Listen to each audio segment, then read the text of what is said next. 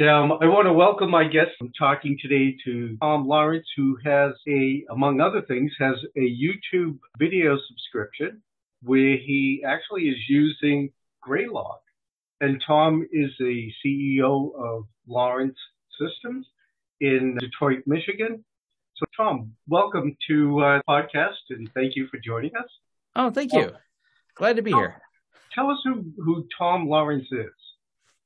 So I am a longtime IT professional. Sometimes I'll just say gray-haired IT professional. I started working in this industry. My first tech job was in 1995. And like many people, it was a hobby before then.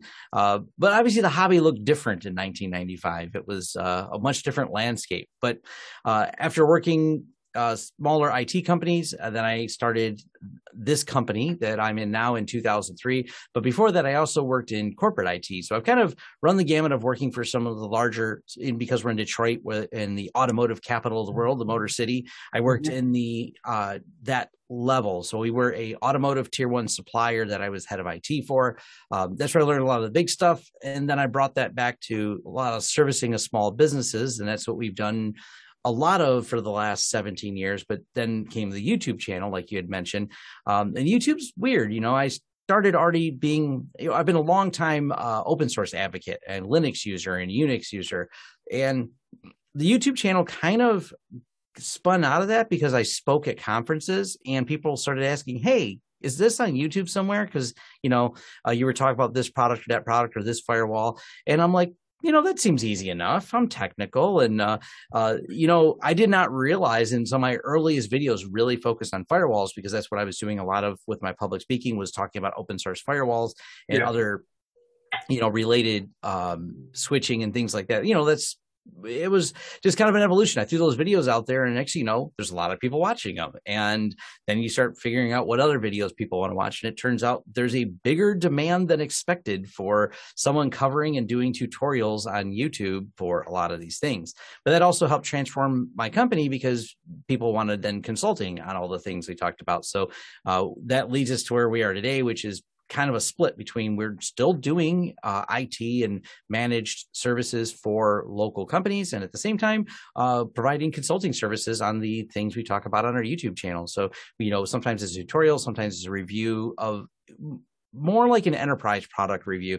We cover a lot of higher end things. We're not doing the usual consumer products, but I realize there's just such a demand out there for this because discovering some of the products, especially if that product might be an open source one, open source companies don't have the marketing budget of a normal closed source one to really get the word out there for things. So it's been a weird mix, but it's also helped a lot of people because they look at these solutions going, this is different than a solution XYZ large corporate enterprise company offered.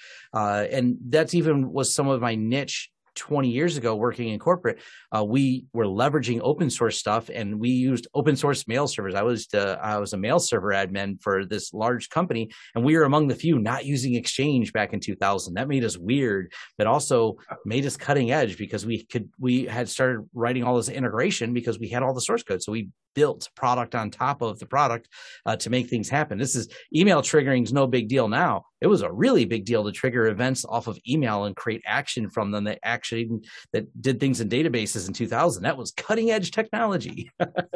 Yeah. So you've been an open source user for many years. Since Red Hat came on floppy disk. Wow. I just want to let the listeners know that Thom Lawrence's video, and we'll post a link to that video. It's gotten almost 50,000 views. Yeah. And if you look at the comments, they're great. Not only for you, Thom, as they should be, but they're also great, I think, for Graylog. It seems to me like you turned some people on to Graylog, and we definitely want to thank you for doing that. What drew you to using Graylog? So I can't remember everything I tried before Graylog, but there were a few. And then, of course, just setting up our syslog and things like that. And, logging is one of those things where we all know we need to do it. We all need to have some consolidated place to put all the data and outputs from all of these systems somewhere. And frequently, especially in the Linux world, it feels like we just dump it all over to a syslog server. And I'm shocked at some of the people I know that work, friends in IT that the scale their companies are at, and they still haven't gotten off syslog. And they're like, yeah, we just grep some stuff from syslog and, a little bit of magic here and there from the command line. And we kind of figure out where things are. And I'm like, that's not the best way to do it. And of course, the DIY of trying to put together something like Elasticsearch is cool, but it becomes this DIY. And I feel like it's a house of cards, because when you stand it all up, as soon as there's an update, your house of cards comes falling down and nothing works again. So trying to build an Elastic server was less than a great experience. But you guys managed, and this is what caught my eye, to create one great documentation I was able to follow to build it. I had to wrap my head around some of the concepts that Graylog had. But once I did that, I said, oh, this seems like a better way to ingest the logs with kind of a compartmentalized system, parse them, place them in there, and you guys wrangle the backend server pretty well to make it very usable, actionable, despite having many different indexes in there, all consolidated in one place. And I just said, once I got that product up and running, I'm like, this seems like something my audience would like to hear about, because this is the first time I've put one together that really feels like a well-rounded product. You know what I mean? And I love when there's an open source project that home lab people can get their hands on really easy. It's, relatively easy to set up, but also, I like when there's a commercial component from there, because that means it can be used in the real world, as I put it, because the enterprise IT companies, they go, can I get a contract? Can I buy support from someone on this? And if you look at my channel, there's a few other products that we cover that are in that same category of, they offer a free open source product. Do what you want with it. Oh, by the way, you can buy SLA agreements, you can buy support, you can buy add-on features for this product. And I like that. It kind of puts it in the hands of, I want to play with it at home and start it. And I don't think enough people realize how many people are home lab. Also, their day job is corporate IT. And so they bring what they learn with them, especially when they can. Right. So in using Graylog and in going through the comments, let me start with that first. I did notice there was at least one comment from somebody who had played around with Elastic Stack. And I think it was you who said something like, try Kibana and you'll see that Graylog is easier to use or something, or makes more sense. So, and I mentioned that too, because, I want our listeners, our community members to know that, that this just isn't like a sponsored kind of thing where this is really you, and that's really your opinion, right? Yeah, this is, I'm like many technical people, full of opinions, but one of the things I often start with is I'll work on a product and I don't always reach out to before I make the video. I put the product together, or the idea or the tutorial, and it's usually exactly how this happens, where you reached out to me. This has been kind of a series of things of, I did the video first, and then the company says, you seem to have done a video on my product. Who are you? And it's kind of a fun way. I've got to know, and matter of fact, I've become friends with several developers this way. I've talked about products, and sometimes it's the developer that reaches out to me going, you seem to really grasp what I've been trying to tell the team that, employs me to do this. So this is of my own opinion. You guys reached out to me. I don't know. I did the video earlier this year, so we got like a 6-month or 3-month dwell from Thom publishing video to you even setting up this time for the podcast. So yes, this is of my own opinion. I'm here willingly, not because anyone gave me any money, but I do work for swag. I do love when companies send me free shirts. So, and you guys did offer some free shirts, so I'll just close that. Okay, we'll work for shirts. just to let people know, we are sending Thom a shirt. Yeah. It isn't specifically for doing this podcast, although we would have done it. But Thom was supposed to get a T-shirt before, and for some reason it get to him, but we've fixed that now, and there's a T-shirt on its way. That's come up when I met the people over at IX Systems. Someone noticed I had a bunch of random things from them. I'm like, where did you get that? Because they don't sell it. I'm like, oh, do about 50 videos on their product, and all of a sudden they just mail it to you like randomly. Because we started doing a lot of videos on the TrueNAS, and it's one of those things. We did the videos first because I was using the product, and we've been using it for years, and we did videos on it. And then the team reaches out, and including the head developers, like, can we just send you some shirts? And I'm like, sure. And we became, friends with them. Not necessarily the people in the C-suite; those came later. But it was like the developers right away, like, hey, you get the product, you came up with ideas. One of the funniest ones was an email I got where someone sent a timestamp in the video for a bug in a product, because I said, this is a kind of a problem that needs to be there. And I didn't file a bug report on it. I just knew the workaround for it. And they emailed me. They said, your video is the first time I've ever had someone send me a video with a timestamp as a bug report. Yeah. And he goes, I fixed it right away just because you did the video on the product. I was like, that's cool.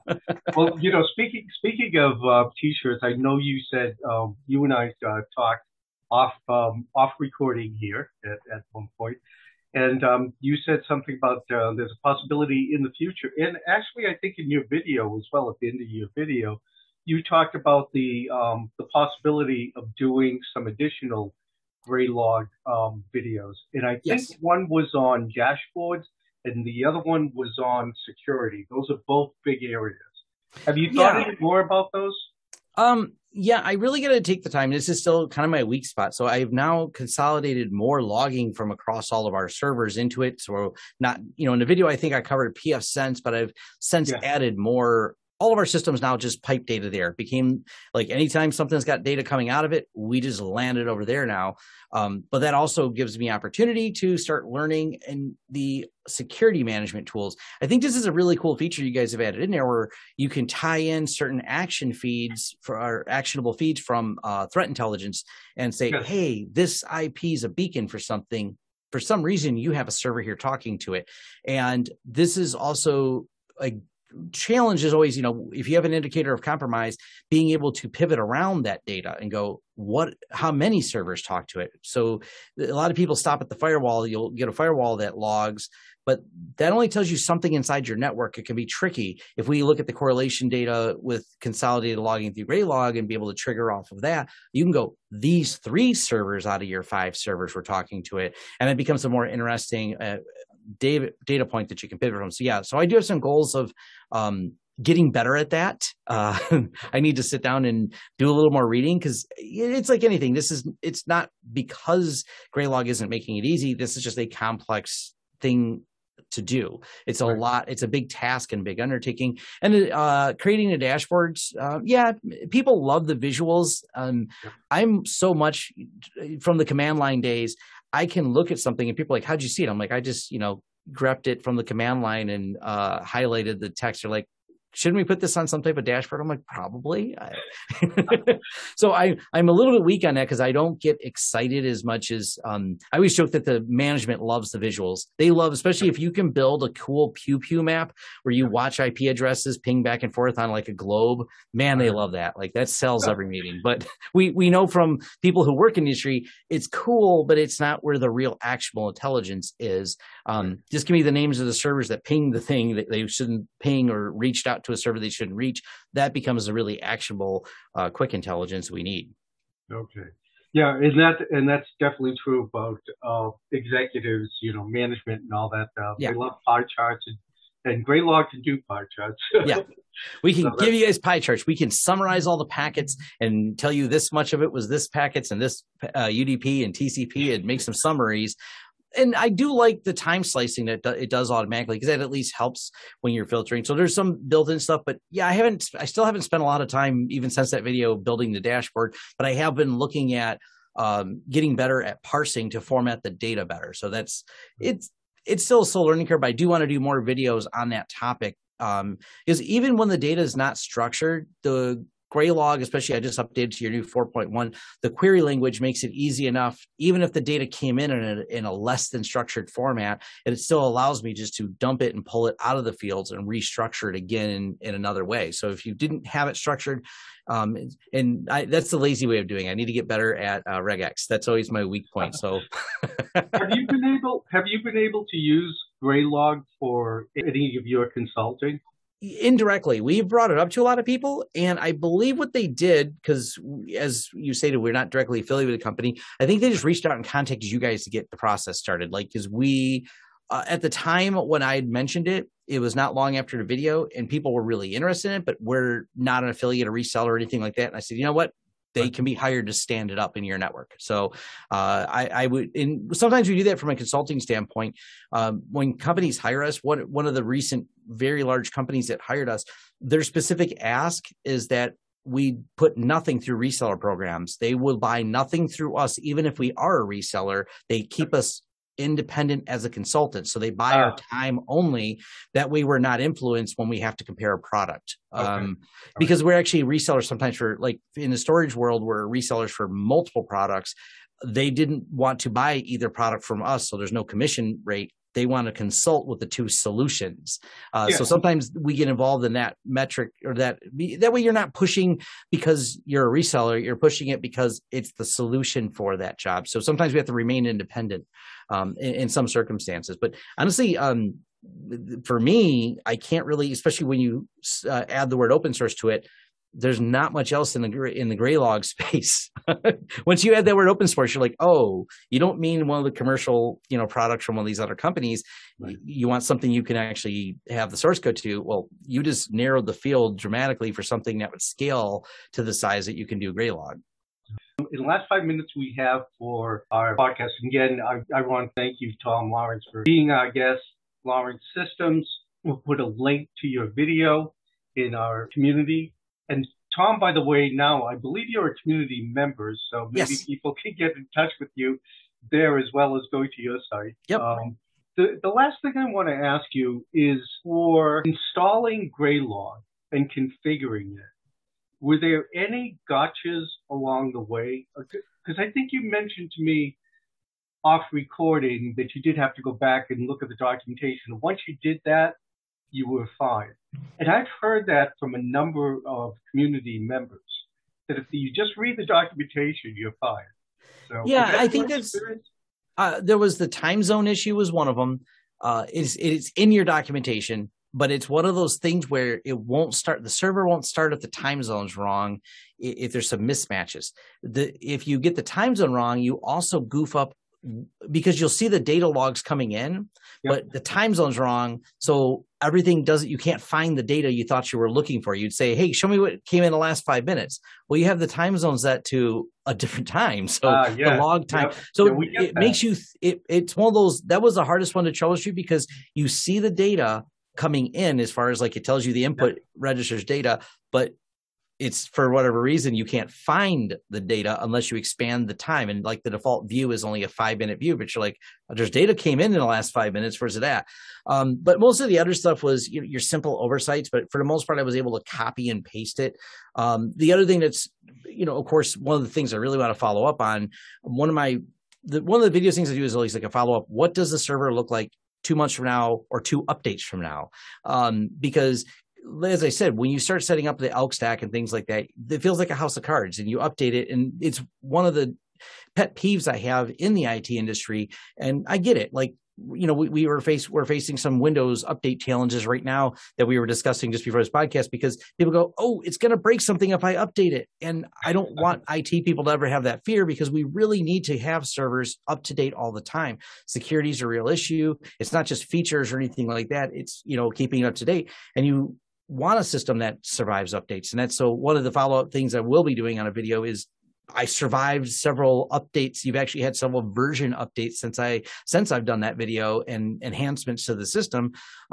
Therefore, it didn't break. I had really minor when I did the update. Though nothing wasn't hard to troubleshoot. Like, I guess it rebuilds the indexes or updates something, and it paused a little while, and it took a while for the server to start, but it was completely in the log files, very clear what was happening. Updating indices to match version 4.1. Oh, cool. I know what it's doing, even though it didn't start immediately. It did start. Okay, great. Well, that's great. Again, I want to thank you, Thom, for being our guest. And we're going to be watching you on YouTube. I will make some more videos, and I need to tackle the regex parser, because there's some changes in pfSense that I noted them in there because it was right at the new release of pfSense I was covering. But even since then, some of the other servers we are bringing in, they've changed some of their formats. So look for some updates. I got to work on those. Are you using now you posted JSON extractor? Yeah. I use, and this is your hats off, your community forums are a great resource. I used, the ones I use are modified based on things I learned in your forums. So I took that, and I believe it's on my GitHub right now, the one I'm using right now, but there are some, there's a couple pieces of data that don't get structured properly coming from your IDS system like Suricata, that I need to, I have a workaround where I just skip a certain number of characters to line the data up, which I know is not the way to do it, but it's the way Thom got it working. So I need to readdress that. But yeah, the community has been great. I need to go post in there because I'm positive someone there will probably be helpful to, I'm not coming at like, what do I do? I'm coming at, here's what it looks like. Here's what it needs to look like. What's that minor change I'm overlooking? So, and once I do that, I'm always big to share back to the community so other people can find that as well. That's good. All right. So we'll look for that as well. I was curious about it, because of XML, my interest in XML, and also, YAML as well. If anybody is doing any of the extractors today in YAML, and I'm sure there are people, in fact, I know there are people that are doing that. Yeah, so, I'm not particular to the format. Whichever format has the right parsing in it makes me happy. yeah, those are the only three I can think of. But I have seen several more. It's unbelievable the number of serialized data formats. Yeah. So there are all kinds of. All right. That's because people can't agree, and that's how we end up with 20 different formats. But it's okay. There's a format right for you. You just got to figure out which one. That's true. A lot of that we'll edit. Thanks again, Thom. I really appreciate it. Yes. So thank you for having us. All right. Thanks again. Take care. This is Dave Shudo logging out.